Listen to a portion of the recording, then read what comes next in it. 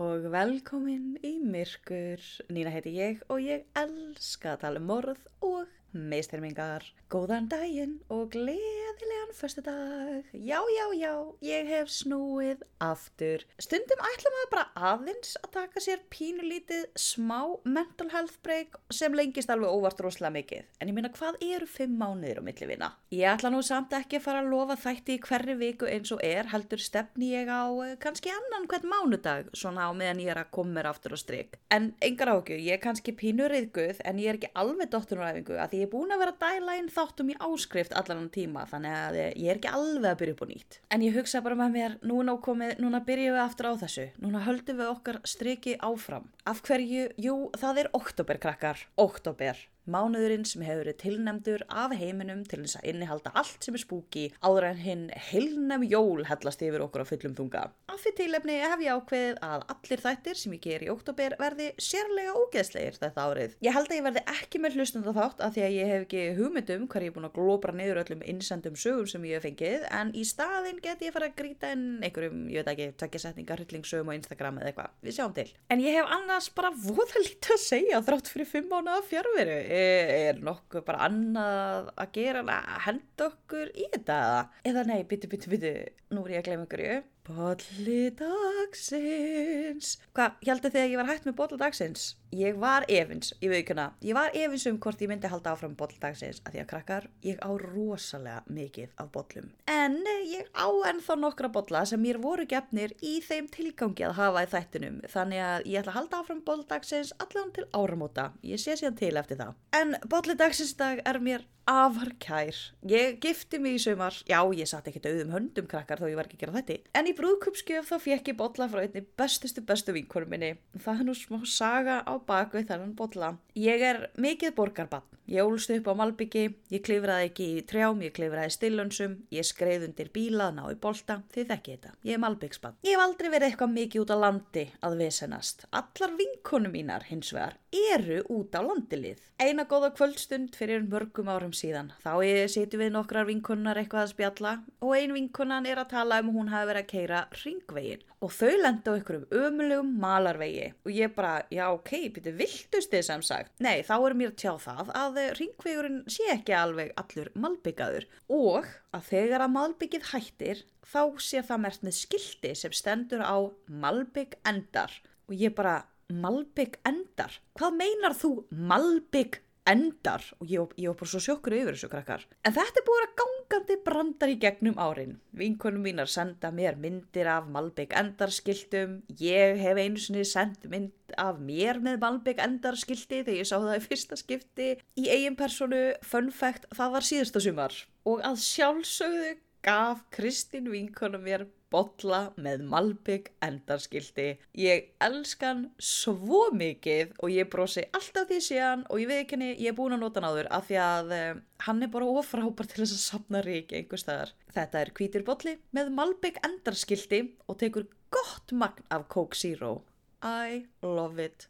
Takk Kristín fyrir hennan unaðslega bolla. Ok, núna getum við byrjað. Eins og ég sagði áðan, þá ætlum við að einbeita okkur að ógeðslegu fólki í þessu mánuði og það á því vel við að byrja á horklessunni sem fékk viðurnafnið The Ogress of Reading. Allir elska að heyra morðinjur en ég held að við getum öll óska okkur þess að þessi ákveðna morðinja hefði aldrei verið uppi. Ég með nokkra blaðsíður og glósum þannig að ég hef fulla trú því að við getum aldeilis talað saman í dag. Árið 1896 var Thames áin í Englandi svakalega mikið menguð. Fólk grýtti öllu sem það þurfti að losna við út í ána. Skipti þá engu máli hvort að það voru ónýtir skór, mataleifar, mannlegur úrgangur eða hreinlega fólk. Thames fylgdi samt líka blúsandi business, ekki bara var veitt í ánni og ég vissum að rusli hefur örugglega kryddað fiskakjötið svona svipað á krækiberjalyng gerir við lömbin okkar og það voru heilmiklur farmaflutningar líka sem fóru þarna upp og niður ána þess og kruss. Síðan voru líka hinn ýmsu fyrirtæki meðfram ánni. Yfirleitt fyrirtæki sem höfðu mikinn og eða illa þefjandi úrgang og þannig að þeir gátu bara sturtaði beint í ána þannig að það var minnst verið að trufla nágranna með þefnum. 30. mars 1896 þá voru 2 menn einmitt á leiðinni niður ána og voru við bæinn Reading þegar þeir reka augun í brúnan pappírspoka marrandi hálfan í kafi. Tíma og á þessum tíma var heil atvinnugrein í grennd við alla Thames á sem að kallaðist mudlarks sem ég hef svo listilega þýtt sem drullukallar. Fólk sem satt leitaði í og við ána af einhverju verðmætu, notsamlegu eða í verstafalli ætilegu. Af því eins og ég segi, fólk hendi öll í ána, stundum misti fólk óvart eitthvað út í á og þetta fólk var sérst að reyna að finna bara allt sem að það gat notað í ánni. Þannig að það var ekkert sérlega óvinnilegt að mennirnir tveir krækja í pókan þegar að pókin flýtur þarna framhjá þeim í þeirri vonum að finna kannski eitthvað pínlítið merkilegt. Mennirnir opnuðu pókan sem var bara basic brúnn póki sem hann hafði bundið utanum með snæri. Fyrst sáu þeir bara einhverja vassósa efnisbúta en þegar þeir grömsuðu aðeins í pókanum kom í ljós lítill fótur. Mönnunum krossbræður að sjálfsögðu leggja upp að næstu bryggju og kalla til lögreglu. Fóturinn reyndist áfastur við restina af litlu líki. Þetta var lítil stelpa 6 til 12 mánaða gömul. Hún hafði verið vafin inn í efnisbúta og dagblöð og að lokum sett í þennan brúna pappapoka. Hálsina á henni var snæri spotti sem hafði verið hertur að og það lék engin vafi á því að litla stelpan hefði verið kyrrt. Í pokan var líka múrsteinn settur í til þess að þyngja pokan en þetta hefur verið svaklega léttur múrsteinn eða eitthvað af því að pokin sökk ekki. Í Reading bjuggu 60.000 manns á þessum tíma og þó að á yfirborðinu væri lág glæpatíðni, síðustu 2 vikur áður en líki af litlu stelpunum fannst þá höfðu verið skráðir nákvæmlega 2 glæpir. Það var silfur úr hafði glatast og kind hafði verið stólið. Þetta var samt feit kind, þannig að þetta hefur verið ákveðin skellur fyrir eigandann og ég er ekki að djóka. Það var tekið fram í tilkynningunni þjófnaðinn að kindin hefði verið feit. 2 vikur og þetta voru 2 alvarlegustu glæpirnir sem höfðu verið skráðir í bækur lögreglunar. En því miður voru lögreglumenn í Reading ekkert óvanir því að finna barnslíki í ánni. Síðustu mánuði höfðu nefnilega fundist merkilega mörg lík af börnum í misjöfnu ástandi þarna í ánni. Hvaða tala sem væri of há þegar verið að tala fljótandi barnslík. En 30 til 40 lík höfðu fundist síðustu mánuðina. Allt lítil börn og öll höfðu verið myrt. Löggunum hafði lengi grunað að sami hópurinn stæði á bakvið morðin og væri að nota Thames sem bara ruslahaug til að losa sig við líkin, en löggunar höfðu engar sannanir eða neina vísbendingar til þess að benda þeim í rétta átt til þess að finna þetta fólk. Löggunar vissu samt að líklegast væri það barna Milla sem að stæði á bakvið þessi morð. Jú, sjáuð til, það var engin dans á rósum að búa í Englandi árið 1896. Og sérstaklega ekki ef að þú varst ólétt og ógift kona. Að eignast barn utan hjónabands var mesta skömm. Konum var hent út af heimilum sínum, bæði ef þau bjuggu hjá fjölskyldumeðlimum eða atvinnureikundum. Þær voru reknar úr vinnu og enginn vildi líta við þeim. Árið 1834 höfðu þar að auki verið sett fram lög sem að gerðu alla feður sem að eignuðust börn utan hjónabands algjörlega ábyrgðarlausa, sem að sjálfsögðu setti þá bara alla ábyrgð að herðar mæðrana. Af því að eins og við vitum, þá birtast börn bara í maganum á konu, það þarf engan karlmann til og þess vegna þeir ekkert að bera neina ábyrgð. En þessar konur fengu engan stuðning, enga hjálp, ekki neitt. Það skipti engum toga hvernig þungunin hafði orðið til og því voru þjónustustúlkur á meðal þeirra verst settu. Af því oft voru þær kynferðislega misnotaðar af yfirmönnum sínum af því að þær þorðu ekki að segja neitt að ótta við það að missa vinnuna eða ef þær myndu segja frá, þar myndu ekki fá neins þar annars þar í staðinn af því að þarna var komið kona sem sagði frá leyndarmálum heimilisins. Ef þær urðu svo óléttar eftir slíka misnotkun, þá voru þær einfaldlega reknar og kasta út á Guð og gaddinn. Ekki nóg með það að það var litið niður á konur sem að dyrfðust að vera óléttar á þess að gifta sig, heldur var ólöglegt að fara í fóstureyðingu líka. Þannig að þú lentir í svo ástandi þá gastu bara tapað. Margar konur reyndu því sitt besta að fela þungunina og eignuðust börn sín einar og í hljóði. En hvað átti svo að gera við króan? Ungabörn eru nú víðfræg fyrir það að gráta á allra óhentugustu tímum, þannig að sumar konur urðu svo örvæntingafullar að þær myrtu nýfædda barnið sitt. Oftast með því að kæfa þau, kyrkja, drekkja eða jafnvel eitra fyrir. Og síðan losuðu þær sig við líkið. Stundum höfðu þær ekki einu sinni fyrir því eða höfðu ekki í sér að myrða barnið sitt fyrst, heldur skildu það bara eftir einhver staðar og það var alls ekki óalgengt að finna óumbeðin börn víðsvegar borgir og bæi á fáförnum stöðum eins og undir brúm, í húsasundum eða hreinlega út á víðavangi. Þetta viðgekst líka hérna á Íslandi og kallaðist útburður. Vafin tuskum eða stregapoka voru þessi börn oftar en ekki látin þegar einhver loksins fann þau. Yfirleitt var það meira þess að lögreglan sem fann þessi börn af því að þeir voru svona reglulega að kíkja á þessa staði sem voru líklir til þess að vera notaðir til slíks brúks eða þá að fólk sem var að gramsa í rusli að leita á matarleifum eða eitthvað var að finna þessi börn. En eins og ég segi þá voru rosalega fá börn sem að lifðu þetta af að vera skilin eftir bara einhver staðar. Að sjálfsögðu var líka mjög erfitt að finna út hver ætti börnin þannig að þetta var ofta eitthvað sem móðirin bar ein á samviskunni það sem eftir var. Það er talið að það að eignast barn og láta engan vita eða eignast barn og myrða sitt eigið barn voru algengustu glæpir sem voru framdir af konum á þessum tíma. Sem er fucking sorglegt. Ekki það að stela, ræna, rupla, vænditeknast. Nei, að eignast börn í kyrrþey og myrða þau. Af hverju voru konur að gera það? Jú, af því að þær voru litnar hornauga og enginn hirti um þau eða börnin sem fættust. Já, fun fact, að það var líka ólöglegt að eignast barn og ekki segja henni frá því. Af því að maður varð að láta vita þegar nýr einstaklingur kom í heiminn. Ekki það allir gerðu það. Það voru örugglega bóndabæir þarna einhvers staðar úti sem áttu 13 börn sem voru fullkomlega heilbrigð og allt það en þau voru ekkert að láta neitt vita en löggan var ekkert að spá í þeim. Það voru ógiftar konur sem lentu illa í því ef þær voru að sleppa því að skrá börnin sín og það komst upp þær. En ef þær létu vita, þá myndir allir vita það að þessi ógifta kona hefði eignast barn og hún var dæmd fyrir það. Þannig að þetta er svona damned if I do, damned if I don't ástand. Að eignast barn og láta engan vita af því að þú hefðir eignast barn, það var ekkert eitthvað léttvægur glæpur. Það varðaði fangelsisvist í alltaf 2 ár. Að myrða barni sitt var síðan auðvitað dauðarefsing. Af því að það þótti alveg bara óhugsandi að konan skildi gera slíkt og það var rosalega ljótt að þeim. Enginn vildi hjálpa þeim en þær áttu bara að finna eitthvað út til þess að redda sér. Það var því lítil von fyrir konur sem að urðu óléttar fyrir utan hjónaband. Og þó að konur í þjónustustörfum eða af lægri stigum væru í mesta áhættu hópnum, það skipti engum togum hvort það væru fátækar eða ríkar.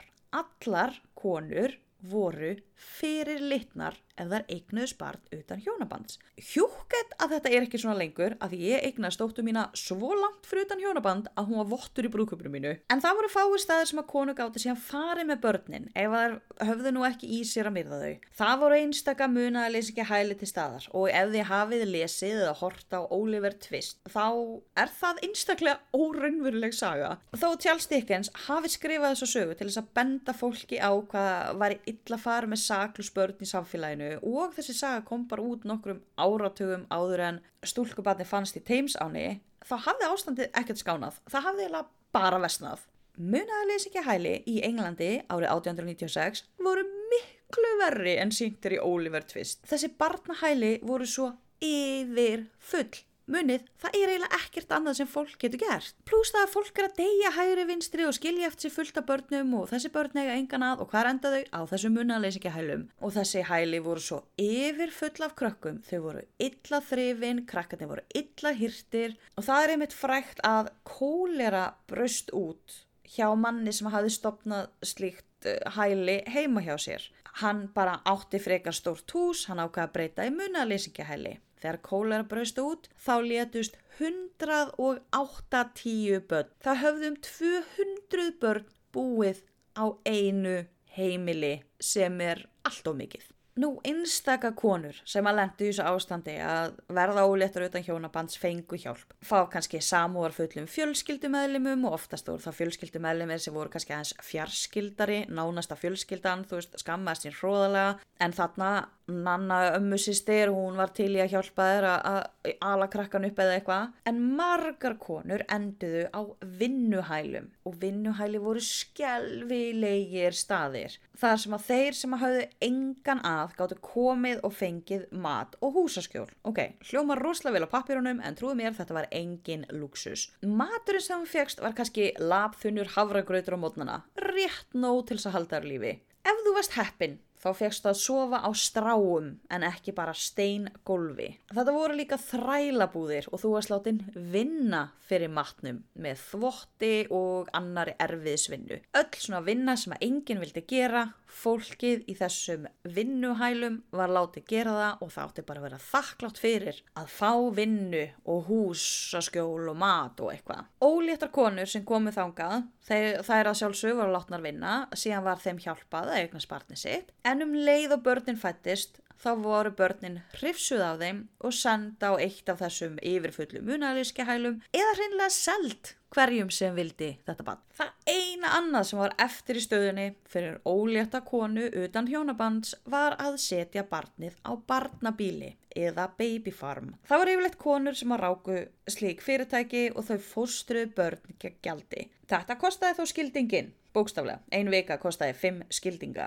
1 ár fram í tíman kostaði 10 pund. Árslaun hjá vinnukonu á þessum tíma voru 14 pund, þannig að þetta var svaka formúa fyrir þær. Sum af þessum barnabílum voru vel rekin. Þetta var heiðalegt fólk sem að bara af meðumgun og bara einstaklega góðhjartað fólk tók þessi óvelkomnu börn að sér, ólu þau upp eða komið fyrir hjá almennlegum fjölskyldum. Þau tóku ekki að sér of mörg börn, bara nógu mikið sem að þau getu hugsað og slíkum börnum farnaðist yfirleitt bara mjög vel í lífinu. En þetta var undantekningin frekar en reglan. Sumir ráku hreinlega barnamillur. Auglýstu eftir börnum, oftast undir einhverju gerfinafni og kannski þóttust þeirra hjón í leita barni til að ættleiða.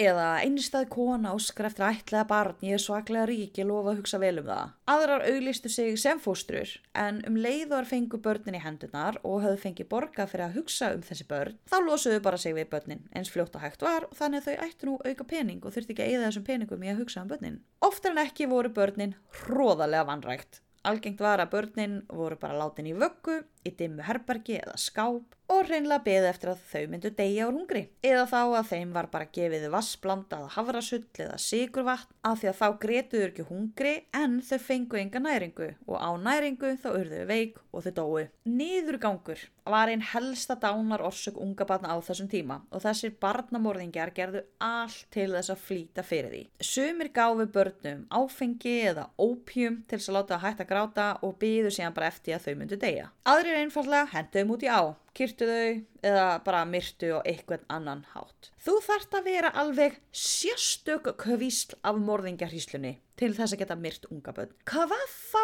að myrða unga börn? Hvað eftir annað? Og því yngri sem að börnin voru, því betra. Barnamorðingjarnir vildu helst hafa börnin eins fersk og þau mögulega gátu af því að mennskir hvítkuðungar eru einstaklega ósjálfbjarga og viðkvæm. Þannig að því yngri sem þau voru, því auðveldra var að myrða þau. Þau endast mjög stutt án matar og umhyggju og þá var bara lítið eftir nema að losa sig við líkið. Ef að eldri krakkar komu hins vegar, þá erum við að tala 2, 3, 4 ára. Þá voru þau oft seld áfram. Stundum til fólk sem var langað í alvörunni í börn en gat ekki eignast þau. Og í rósurauðum drauma heimi þá skulum við bara trúa því að þannig var það oftast. Í bláköldum raunveruleikanum þá var það að sjálfsögðu undantekningin frekar en reglan. Fólk keypti krakka oft bara sem ódýrt vinnuafl og þau voru látin vinna langa daga á sveitabæjum, í verksmiðjum eða bara alls konar vinnu. Að sjálfsögðu oftast við hættulegar aðstæður. Af því eins og við vitum öll, það var öryggi ekki fundið upp fyrir á 9. áratugnum.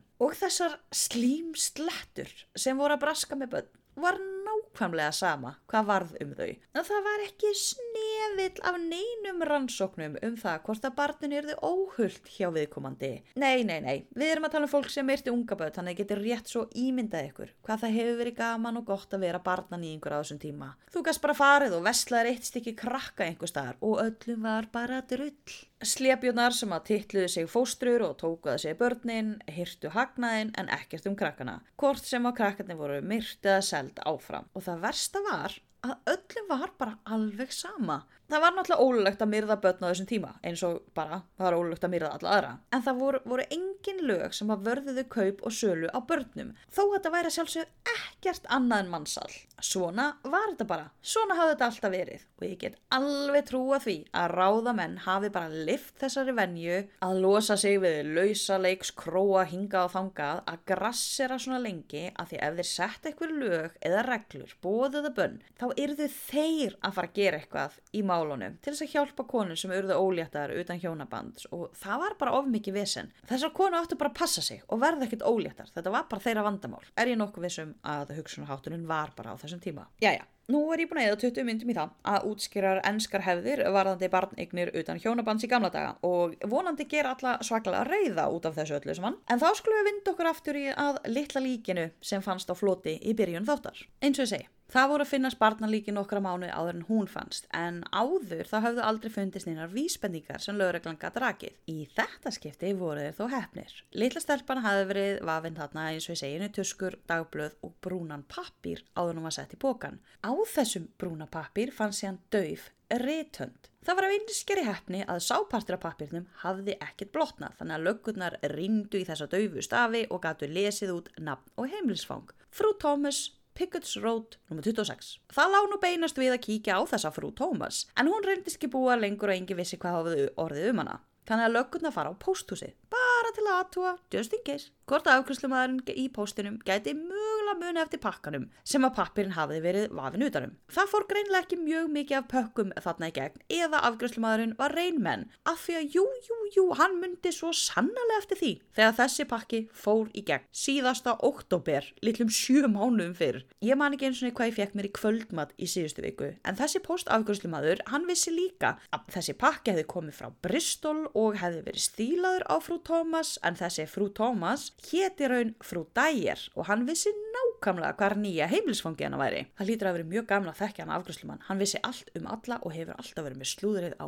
hreinu. Löggunar fóru þá að nýja heimilisfangin hennar frú Thomas / frú Dyer og vissulega bjó hún þar ennþá, en hún var bara nýfarin til London í smá skreppiferð. Það var talað við nágranna og þeir segja að hún hafi haldið barnmargt heimili. Ekki það að hún ætti mörg börn, heldur komu börn og fóru af heimilunnar síðan. Löggunar fara að fylgjast grannt með húsinu þangað til að frú Dyer snýr aftur úr höfuborginni. Þeir þurftu nú ekki beða lengi að því hún kom strax daginn eftir. Löggunum grunaði sem sagt að frú Dyer væri að reka barnamillu af verstu gerð í húsinu. Þannig að þeir sendu konu til hennar undir því yfirskinni að þessari konu langaði að setja barn í fóstur. Það voru engin kvenmenn í löggunni á þessum tíma, þannig að voru oft eiginkonur lögreglumannanna sem voru að taka að sér slík verkefni. Og það var einmitt löggu eiginkona sem fer og talar við frú Dyer og þær komast að því samkomulagi að frú Dyer myndi taka að sér barn og fóstraða fyrir heil 50 pund sem er svakaleg upphæð þá, jafngildir 800.000 krónum í dag, þannig að ennþá svakaleg upphæð.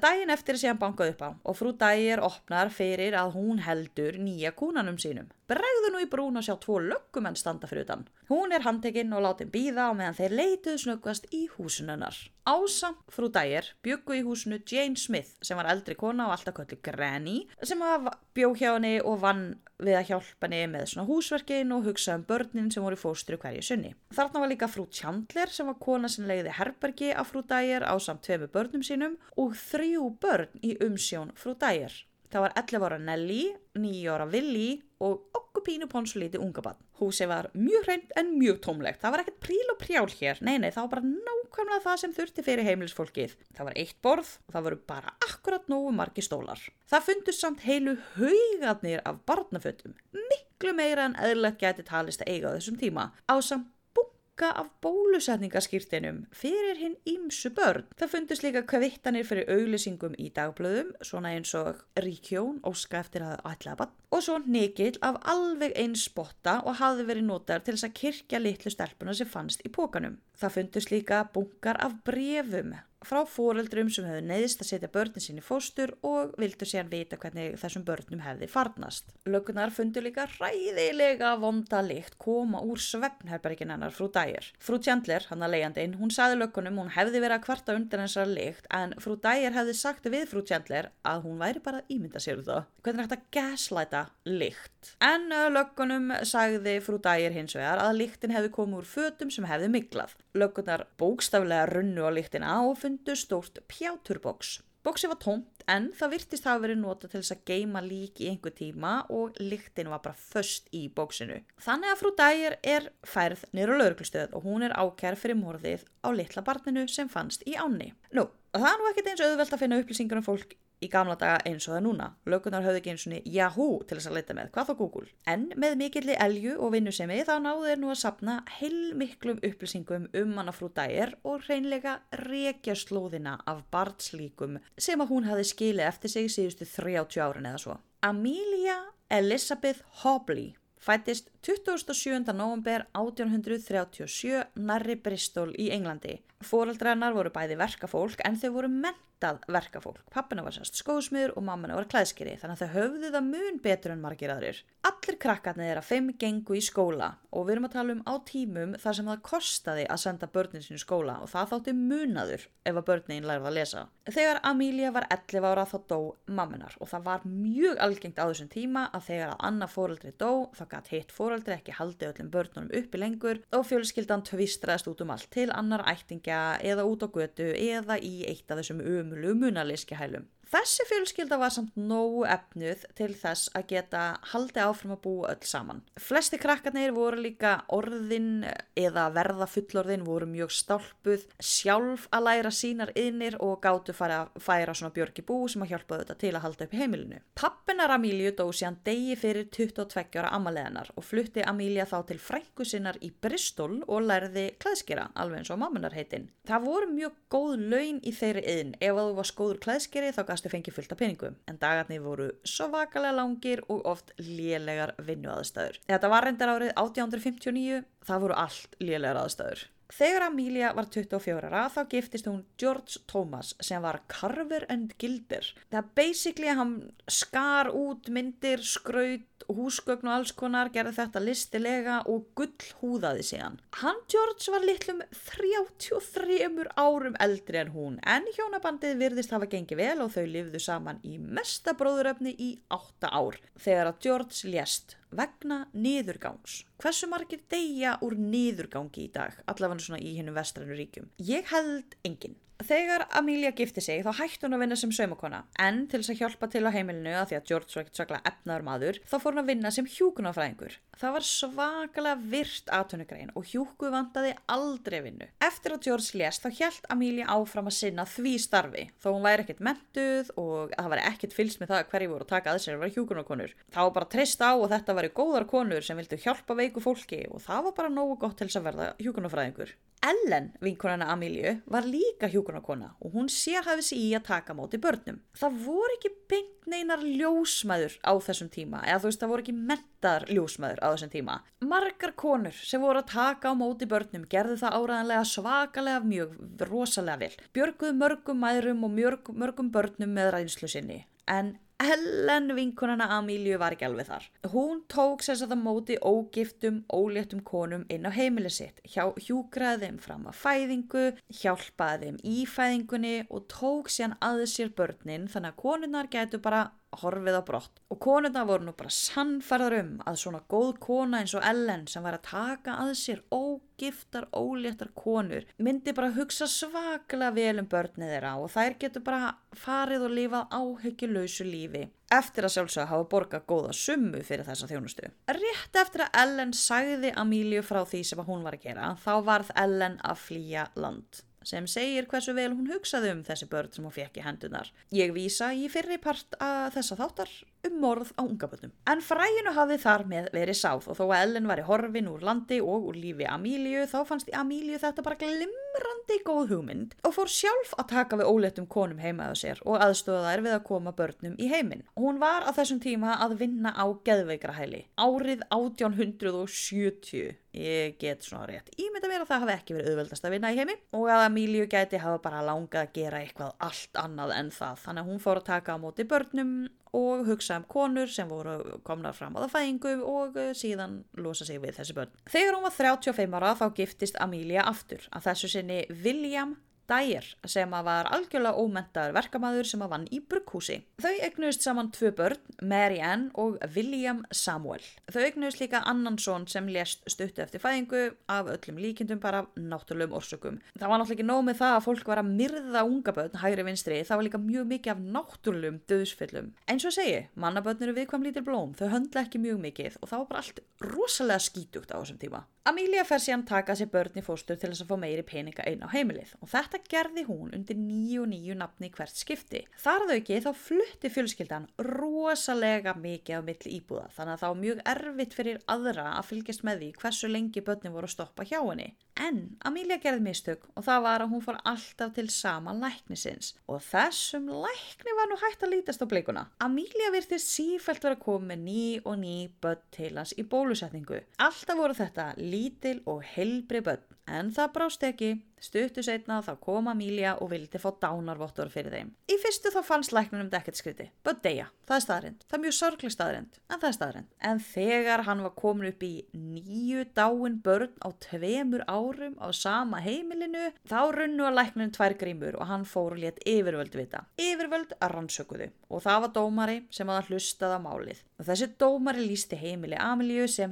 helvíti fyrir unga börn af því að þau hefðu greinilega búið við viðbjóðslegar aðstæður og það væri dauðadómur fyrir þau að lenda á heimilinu hennar. En þrátt fyrir miklar grunnsemdir dómara, þá tók það kviðdóm ekki nema 20 mínútur að ákveða að dauði allra 9 barnanna hefði bara verið náttúrulegur og þetta væri bara óheppni og bara bölvað vesen að vera eitthvað að þvælast með þetta fyrir dómstóla. Þarf ég að taka fram að allir í kviðdómnum voru að sjálfsögðu karlmenn. Meira að segja dómarnum fannst þetta allt saman hálfloðið og grunnsó en það voru bara engar beina sannanir það að Amelia hefði myrt þessi börn og því var hún sýknuð af þessum morðum. Hún var þó ákærð og dæmd fyrir að hafa brotið glæný ungbarnaverndarlög sem voru nýkomin á og þar sem sagði að ef þú varst að hugsa barn yngri en 1 árs í meira en sólarhring þá varstu að láta lögregluna vita af því að þetta barn væri á heimilinu. Þetta hafði Amelia ekki gert við neitt af börnunum sem hún hefði tekið í fóstur. Þannig að hún var dæmd í 6 mánuði fangelsi þar sem að hún var látin vinna erfiðisvinnu og losnaði í febrúar 1880.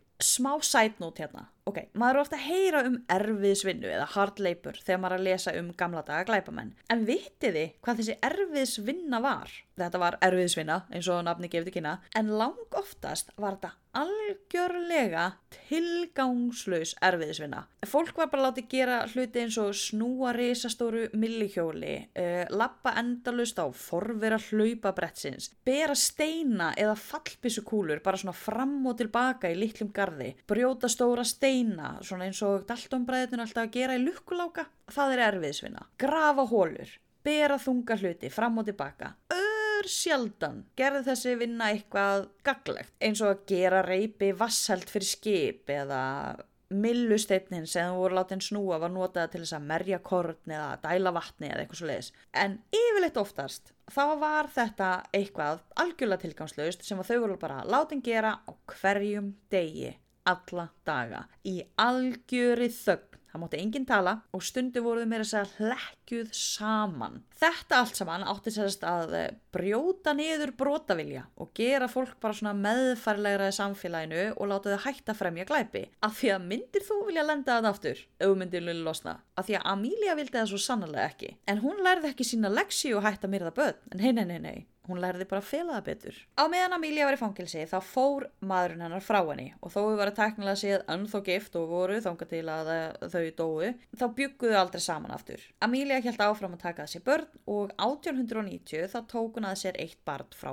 þjónustustúlku. Þessi þjónustustúlka hafði orðið ástfangin. Því miður varð hún ástfangin af syni í háttsettri fjölskyldu. Eins og oft vill verða úr ungri ást, þá varð til barn. Fjölskyldan háttsetta bara gat ómögulega hugsa sér að sonurinn væri með einhverjari alþýðu drós, sendi hann úr landi og ráku hana. Þjónustustúlkan var þá eina báti en finnur Amelíu. Fæðir barnið heima hjá Amelíu og fyrir einhverja summa af peningum þá lofaði Amelia að hugsa barnið eins og það væri hennar eigið. Þannig að þjónustustúlkan gerir það, fæðir barnið og skilur það eftir hjá Amelíu og fer leita sér annar vinnu. En svo kom ungi maðurinn úr ríku fjölskyldunni aftur heim frá útlöndum og hann var ennþá alveg jafn ástfanginn af þjónustustúlkunni og þau fengu loksins leyfi frá fjölskyldunni hans að giftast. Húrra! Þannig að þau mæta heim til Amelíu að sækja barnið sitt. Eitthvað sem gerðist aldrei í atvinnugrein Amelíu. Amelia var að sjálfsögðu ekki með barnið en þau fórum sínum. Hún sagði að hún hefði gefið barni áfram. Hún hefði verið með barni á lestastöð og þar hafi bara einhver kona rekið augun í barnið. Þótt að svona líka svakalega sætt að hún ákveða bara að ættleiða barnið. Þá og þegar tók bara barnið á lestastöðinni eins og maður gerir.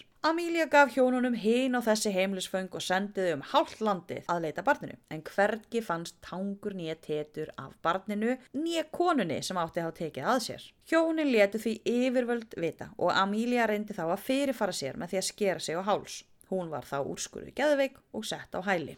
Nú, það var ekkit rosalega erfitt fyrir konur að lenda á geðveikrahæli á þessum tíma. Við erum að tala hluti eins og varstu með asma? Hæli. Stundaðiru sjálfsfróun? Hæli. Slökktiru eld? Hæli. Varstu hjátrúarfull? Hæli. Varstu of sorgmætt yfir því einhver dó? Hæli. Fannst þér of gaman að lesa? Hæli. Trúður ekki á Guð? Hæli. Trúður of mikið á Guð? Hæli. Þannig að sjálfsvíg, já, þú ert klárlega að fara að lenda á einhvers konar hæli. Amelia var samt ekki lengi, ég held hún var í mánuð eða eitthvað fyrsta skipti, þá hún bara úrskurðuð læknuð og senda aftur út. Næstu 3 árin var parið að leita að barninu sínu og í hvert skipti sem að þau komu heim til Ameliu virtist hún bara fá taugaáfall og lenda á geðveikrahæli. Hún sagðist heyra raddir, hún sagði að fuglar töluðu við hana og hvað eina. Það var alls konar sem hún sagði að væri að gerast í litla höfuðkúpun hennar. Við skulum samt muna að Amelia var eins og hjúkrunarfræðingur sem að vann á geðveikrahæli og myndi vita nákvæmlega hvað hún ætti að segja eða gera til þess að plata læknana til þess að láta setja sig inn á hæli. Þess á milli sem að börnin komu til þess að leita barninu sínu og Amelia var í eitthvað tíma á þessum hælum, þá tók Amelia að sér önnur börn sem að virtust líka hverfa jafnharðan og hún tók það að sér. Að lokum gafst unga parið upp á því að nokkuð tíma finna barnið sitt sem að hefur örugglega dáið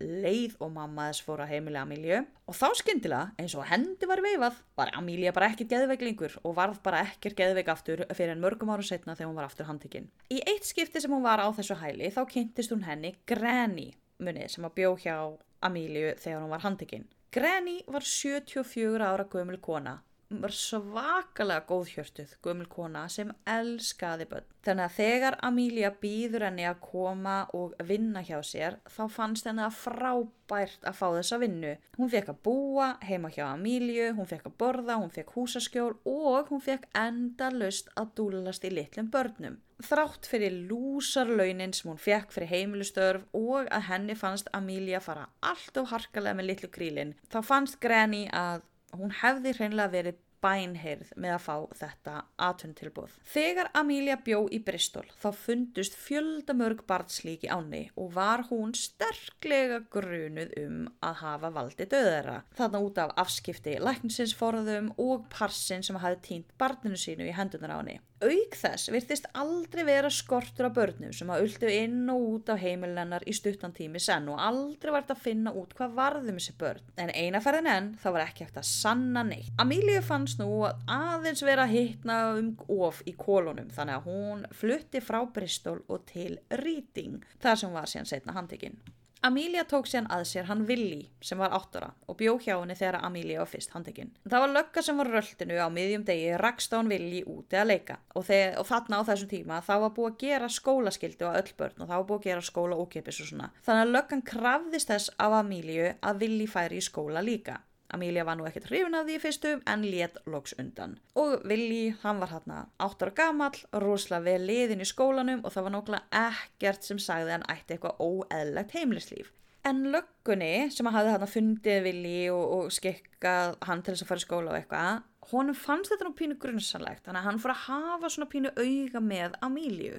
Þannig að þegar að löggunar fara að rekja allar þessa ferðir hennar eftir að Amelia handtekinn, eftir að böggullin með litla barninu finnst í ánni, þá endaði með því að handtaka tengdason hennar líka og hann var grunaður að hjálpa tengdamömmu sinni við þessi miðurfallegu viðskipti sín. Amelia síðan hent fyrir rétt og það var heilmikil fjölmiðra fár og mörg 100 manns söfnust fyrir utan dómshúsið bara til þess að reyna að bera þennan barnamorðingja augum, þau vildu bara sjá hana.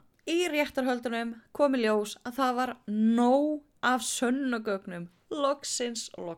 Það höfðu fundist foreldrar sem höfðu látið Ameliu fá börnin sín. Þau fundust með því að það var rakin bréfin sem höfðu sendt til þess að hvort það verið lægi með börnin þeirra. Þó að Amelia hafði notað önnur nöfn og mismunandi sögur í hvert skipti þá gátu öll borið kennsl á hana þegar þeim var sýnd mynd af henni. Ekkert af þessum börnum fannst aftur á lífi. Eftir að líki af litlu stelpunni fannst þarna í bögglinum þá hafði áin verið slædd og 5 börn til viðbótar höfðu fundist. 3 af þeim voru pökkuð inn nákvæmlega eins og litla stelpan hafði fundist en 2 þeirra fundust saman í tösku, í svona Mary Poppins tösku. 1 barnslíkið var svo illa rotið að þegar pakkin var opnaður. Þeir semst þeir slæða ána, þeir húka í eitthvað, þeir draga upp þennan brúna pappírspoka. Þeir opna pokan og finna barnslík og það var svo illa rotið að höfuðið datt af og flaut í burtu og hvarf áður en nokkur gat náði aftur. Þetta reyndist vera nokkura vikna gamall drengur og hann fannst með snæri hnýtt hálsinn. 9 mánaða drengur fannst líka illa rotnaður með snæri hálsinn og vasaklúti hafði verið tróðið upp í hann. Það var ekki hægt að sanna hvernig hann dó en það hægt að leiða líkum að hann hefði annarkvort kafna á klútnum eða kyrtur með snæri. Annar lítill 10 mánaða drengur fannst í alveg eins umbúðum á hinn með vasaklúti í munninum og snæri hálsinn. Mary Poppins taskan sem fannst með 2 börnum innihélt 4 mánaða gamla stelpu og 13 mánaða gamlan dreng. Þau höfðu bara verið dáin í 10 daga þegar þau fundust. Bæði höfðu verið kyrt og öll börnin sem var fundust með snæri hálsinn fundust með alveg eins snæri. Þannig að það var nokkuð öruggt að sama manneskja myrtið öll. Hnykillinn af snæri,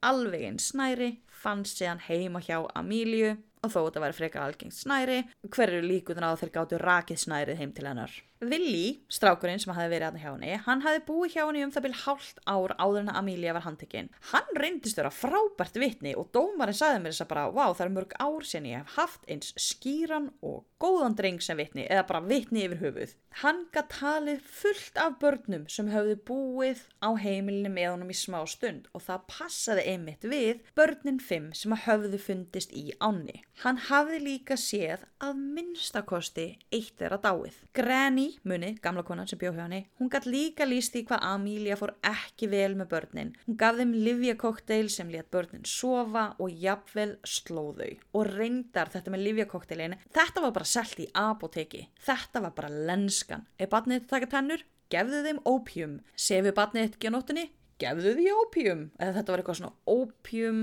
hóstasaft blanda sem var náttúrulega stórhættuleg. Amelia reyndi mér svo einhvern tímapunkti að fremja sjálfsvíg með því að drekka sjálf þessa blöndu þannig að hún vissi nákvæmlega að þetta væri stórhættulegt. Granny sagði líka að börnin hurfu jafn skyndilega og þau komu á heimilið án þess að Granny vissi nákvæmlega hvert. Og ef hún spurði Ameliu hvað hafði orðið börnin þá sagði Amelia bara verð þú ekkert að fást það, þau eru bara komin á betri stað núna. Mary Poppins taskan sem að börnin þarna 2 höfðu fundist í var líka hægt að tengja við Ameliu. Það voru 2 manneskjur sem höfðu séð hana með alveg eins tösku. Það kom síðan í ljós að annað barnið sem hafði fundist í töskunni hafði hún sótt á lestastöð. Hún steig borð í lestina með barnið. Þetta hafði móðir barnsins séð með eigin augum. Þegar Amelia steig út úr lestinni á áfangastað, þá var starfsmaður á lestastöðinni sem að hjálpa henni því að hún var með stóra tösku. Þá var Amelia ekki lengur með barnið. Hún hafði kyrt barnið leið og hún fékk það í hendurnar, borð í lest með fullt af fólki og sett síðan bara líkið ofan í tösku. Amelia reyndi þar að auki að taka eigið líf í fangelsinu með því að kyrkja sjálfa sig með skórimum. Henni tókst það ekki og það var eiginlega verra fyrir hana af því að hún reyndist nota sama hnút til þess að kyrkja sjálfan sig og hafði verið notaður á öll börnin sem höfðu verið kyrt og fundist í ánni. Það var ekki eftir að sanna að tengdasonurinn hafði hjálpað henni að myrða eða losa sig við börnin þannig að hann var sýknaður. En myndir af honum birtust líka náttúrulega í blöðunum að því að það var allir að fylgjast með þessu máli. Þetta var bara O.J. Simpson mál þessa tíma. Kemur í ljós að hann ásamt eiginkonu sinni, Marianne, sem var dótturinn Ameliu, höfðu tekið að sér 4 ára stelpu. Þau höfðu hugsað skelfilega illa hana og síðan skilið hana eftir aleina út á miðri götu í ókunnum bæ. Fór á ferðalag, löbbuðu bæinn, lét hana, sögðu við hana eitthvað, hei, sjáðu í þessum glugga og litla stelpan leit gluggan og þegar hún leit aftur tilbaka, þá voru 9 foreldrar hennar horfnir. Það var síðan kona sem fann þessa litlu stelpu og þessi litla stelpa hét Queenie, ráfandum, grátandi, kalda og svanga að reyna að leita að 9 fósturforeldrum sínum. Konan fór og lét lögregluna vita og lögreglan hafði strax sett út handtökuskipun á hjónunum en enginn hafði vita hver þau voru eða hvaðan þau komu fyrr en myndir af tengdasinnum birtist í blöðunum nokkrum árum seinna. Hann var dæmdur sekur fyrir að skilja Queenie eftir aleina og fekk 3 mánaða dóm sem hann afplánaði í erfiðisvinnu. Eini ljósi punkturinn í allri þessari sögu er að konan sem fann Queenie ráfandi þarna götur bæjarins tók hana að sér og þegar hún búin að láta lögguna vita hann hefði fundið þetta barn, þá bauðst hann til þess að hafa hann í fóstri hjá sér þangað til að foreldrar hennar myndu finnast. Af því að auðvitað var bara gert ráð fyrir því fyrst að hún væri bara týnd. En þegar kom síðan í ljós að Queenie átti enga foreldra og að fósturforeldrunum hennar var greinilega drullu saman hana, þá fékk þessi kona ætlaða Queenie og þær áttu bara saman ljómandi gott líf og allt var æðislegt og það rættist bara rosalega vel út úr henni. Þetta er eina góða sem ég er að fara að segja um þetta. Amelia reyndi að spila geðveiki spilinu sínu aftur en núna trúði henni engin lengur og það var borin von fyrir hana að losna undan þessum réttarhöldum. En það voru fjölmörg vitni sem gátu sagt að hún hefði tekið við börnum, sannanir að hún hefði auglýst eftir börnum til þess að taka að sér í fóstur, að hún hefði notað mismunandi nöfn og að hún hefði haft börnin sem var fundust látin í ánni, hefði haft þau á heimilinu sínu í eitthvað tíma. Granny gat líka borið kennsl á fötin sem að sum börnin fundust í sem börn sem höfðu komið við heima hjá þeim í eitthvað tíma. Það tók kviðdóm 4,5 mínútu að komast að niðurstöðu og snúa tilbaka með þann úrskurð að Amelia Dyer væri sek morð. Þegar dómarinn heyrði að kviðdómur hélt hann að seka, þá sett hann strax upp svarta húfu. Þessa húfu urðu dómarar að setja upp áður en þeir kváðu upp dauðadóm. Amelia Dyer þurfti ekki að kveljast lengi í fangelsi, því miður. Hún var tekin af lífi 10. júní 1896, 2 mánuðum eftir að stúlkulíkið fannst í ánni. Þeir voru ekkert að draga þetta eitthvað í gamla daga, þeir bara drifu aftökunar af. Amelia var hengd nákvæmlega 9 morguninn leið og kirkjuklukkurnar byrjuðu að hringja í fangelsiskapellunni. Síðustu orð hennar voru: ég hef ekkert að segja. 400 manns voru fyrir utan fangelsið þegar svartur fáni var dreginn að húni til þess að láta fólk vita að Amelia Elizabeth Dyer væri nú komin til helvítis og fagnaðarlæti brutust út. Amelia var grafin innan veggja fangelsisins örugglega í óvígri gröf. Það þótti hinn mesta hneysa á þessum tíma. Willi og Nellie ásamt pínulitla unga barninu sem var í hennar vörslu þegar hún var handtekinn voru ýmist ættleidd eða send aftur til foreldra sinna. Granny gamla því miður endaði á vinnuhæli af því að enginn vildi ráða hana sem barnfóstru eða eitthvað því að hún hafði búið í heimili Amelia Dyer og hún líklega lést þar og láti henn vinna sig bara til dauða. Mary Ann, dóttir hennar Ameliu, var ákærð fyrir að hjálpa mömmu sinni en var sýk. Þegar maðurinn hennar slapp úr 3 mánaða fangelsi þá héldu þau leik mömmu sinnar áfram. 2 árum setna voru þau nöppuð fyrir að auglýsa eftir barni til að ættleiða og þau tóku að sér 3 vikna gamalt barn gegn 12 pundum. Það barn fannst síðan undir sæti í lest. Það var búið að vefja því inn í brúnan böggul og binda með snæri utanum. Barnið var lítil stelpa, hún var köld og hún var þreytt en hún lifði þessar hremmingar af. Þau náðust og fengu bæði 2 ára fangelsisdóm fyrir tilraun til morðs og síðan fréttist bara ekkert meira af þeim eftir að þeim var sleppt út. Þau hafa örugglega skipt nafn og flutt í burtu. Amelia eignast líka son en þessi sonur hennar hafði farið mjög snemma í herinn og var ekkert mikið í lífi mömmu sinnar eftir það. Hann var til að mynda í útlöndum allan tíman sem að þetta dómsmál var í gangi. Hann reyndist standa sig bara agalega vel í hernum, vann sig upp innan raða hersins, eignast að minnsta kosti 1 barn, hann gifti sig og eitthvað og lést 1959 þá 83 ára aldri. Þannig að það eru ennþá niðjar Ameliu í Englandi í dag og þeir eru örugglega ekkert að auglýsa hver ættmóðir þeirra sé. Það er ekki vitað nákvæmlega hversu mörg börn Amelia Dyer myrti. Það er 100% pottþétt að hún myrti að minnstakosti 3. Hún er sterklega grunuð að hafa myrt, haldið ykkur, á bilinu 200 til 400 unga börn. Það er meira að segja haldið að sé frekar nær 400 heldur en 200. Þó að við fyrir millivegin og segjum 300, þá er það samt 300 börn. Það er rosalega stór tala. Það er heill grunnskóli af börnum. Það er næstu því 1 barn á mánuði á þessum 30 árum sem vitað er að hún var að taka að sér börn og ólíkta konur.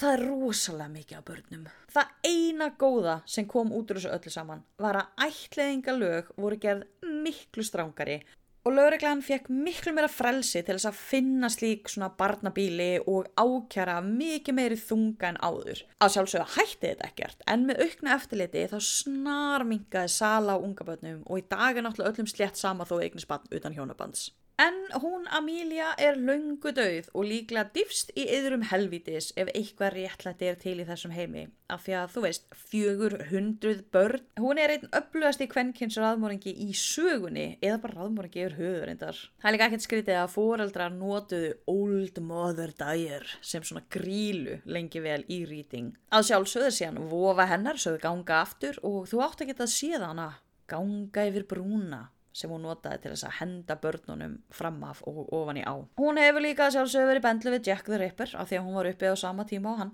en það eru nákvæmlega 0 sannanir fyrir því að hún hafi verið að murka lífið úr vænditæknum í London á sama tíma og hún myrti 400 unga börn. En já, þetta er held ég bara allt sem ég hef að segja hana frú Emíliu Elizabeth Dyer. Andstyggðar slímsletta sem fekk að vaða allt of lengi uppi en er núna löngu dauð og hún fekk að minnstakosti sína refsingu. Hún var samt 60 þegar hún lést þannig að hún fekk nú að lifa helviti lengi. Nú að öllu jöfnu væri nú komið að þakkargjörð þar sem ég þakka áskrifendum mínum fyrir að heiðra mig með nærveru sinni. En þar sem ég tók mér mjög langa pásu, þá er borin von að ég muni nokkuð tíma ná að vinna þetta allt saman upp. Þannig að spennið beltin. Ég ætla bara að nýta þetta tækifæri og þakka öllum þeim sem ég hef ekki enn þakkað hér í þættinum. Hjartans ástarþakkir fá myrkraverurnar mínar. Allt þetta fólk eru glæsilegir einstaklingar sem hafa margt til brunns að bera og ég hef ekkert nema þakklæti í hjartanu mínu fyrir tryggð þeirra og eintóma ást í minn garð. Þetta eru Guðbjörg Sandra, Auður Ósk, Perla, Guðrún, Ylva, elskanafni Ylva, Sunna, Gyða, Árni, Lindsay, Aðalheiður, elskanafni Aðalheiður, Árni, Karitas, elskanafni Karitas, Júlía, Sunna, Vilhjálmur, Elna, geggjanafn, Steinun, Ellen, Sigrún, Kristjana, Hera, Guðrún, Klara, Inga, Edda, Braga, Telma, Jóhanna, Arna, Arnór, Sunna, Kristín, Katrín, Þórunn, Önnur Kristín, Ásdís, Kristrún, Helga, Kara, Ragnheiður, Lára, Oddný, Maríana, geggjanafn, Linda, Ragnheiður, Konni, Vala, Brynja, Eygló, Harpa, Katrín, Gunnþórunn, Lovit, Inga, Eygló, Ina, geggjanafn, Katrín og Edda. Nú, þetta tók nú ekkert svo langan tíma. Ég held að framvegis þá lesi ég bara upp einu sinni í mánuði eða eitthvað. Ef einhver nýr kemur, þá segi ég það bara jafnóðum eða einu sinni í mánuði eða eitthvað, ég veit ekki alveg. Örugglega jafnóðum, það hljóma betur. Ef að þig langar að fara í flokk þessa Fríða Hóps, þá eru þau öll í áskrift inn á patreon.com/myrkurpodcast. Þar eru allir áskriftaþættir inni sem að ég hef nokkuð gert og þeim verður ekki eitt út, þeir fá alltaf að hanga að inni og þeir eru, hvað eru þau margir? Ég heldur séu komnir fleiri en 70 þar. Það er líka rosa gaman, það er kommentakerfi eitthvað, love it. En ég er komin aftur, ég hlakka svo mikið til. Ég er búin að ákveða alla næstu þætti og þeir verða allir ógislegir og það verður svo ótrúlega gaman hjá okkur krakkar. Takk fyrir að hlusta, takk fyrir þolinmæðina, takk fyrir að bíða eftir mér. En þá getur næst. Bye!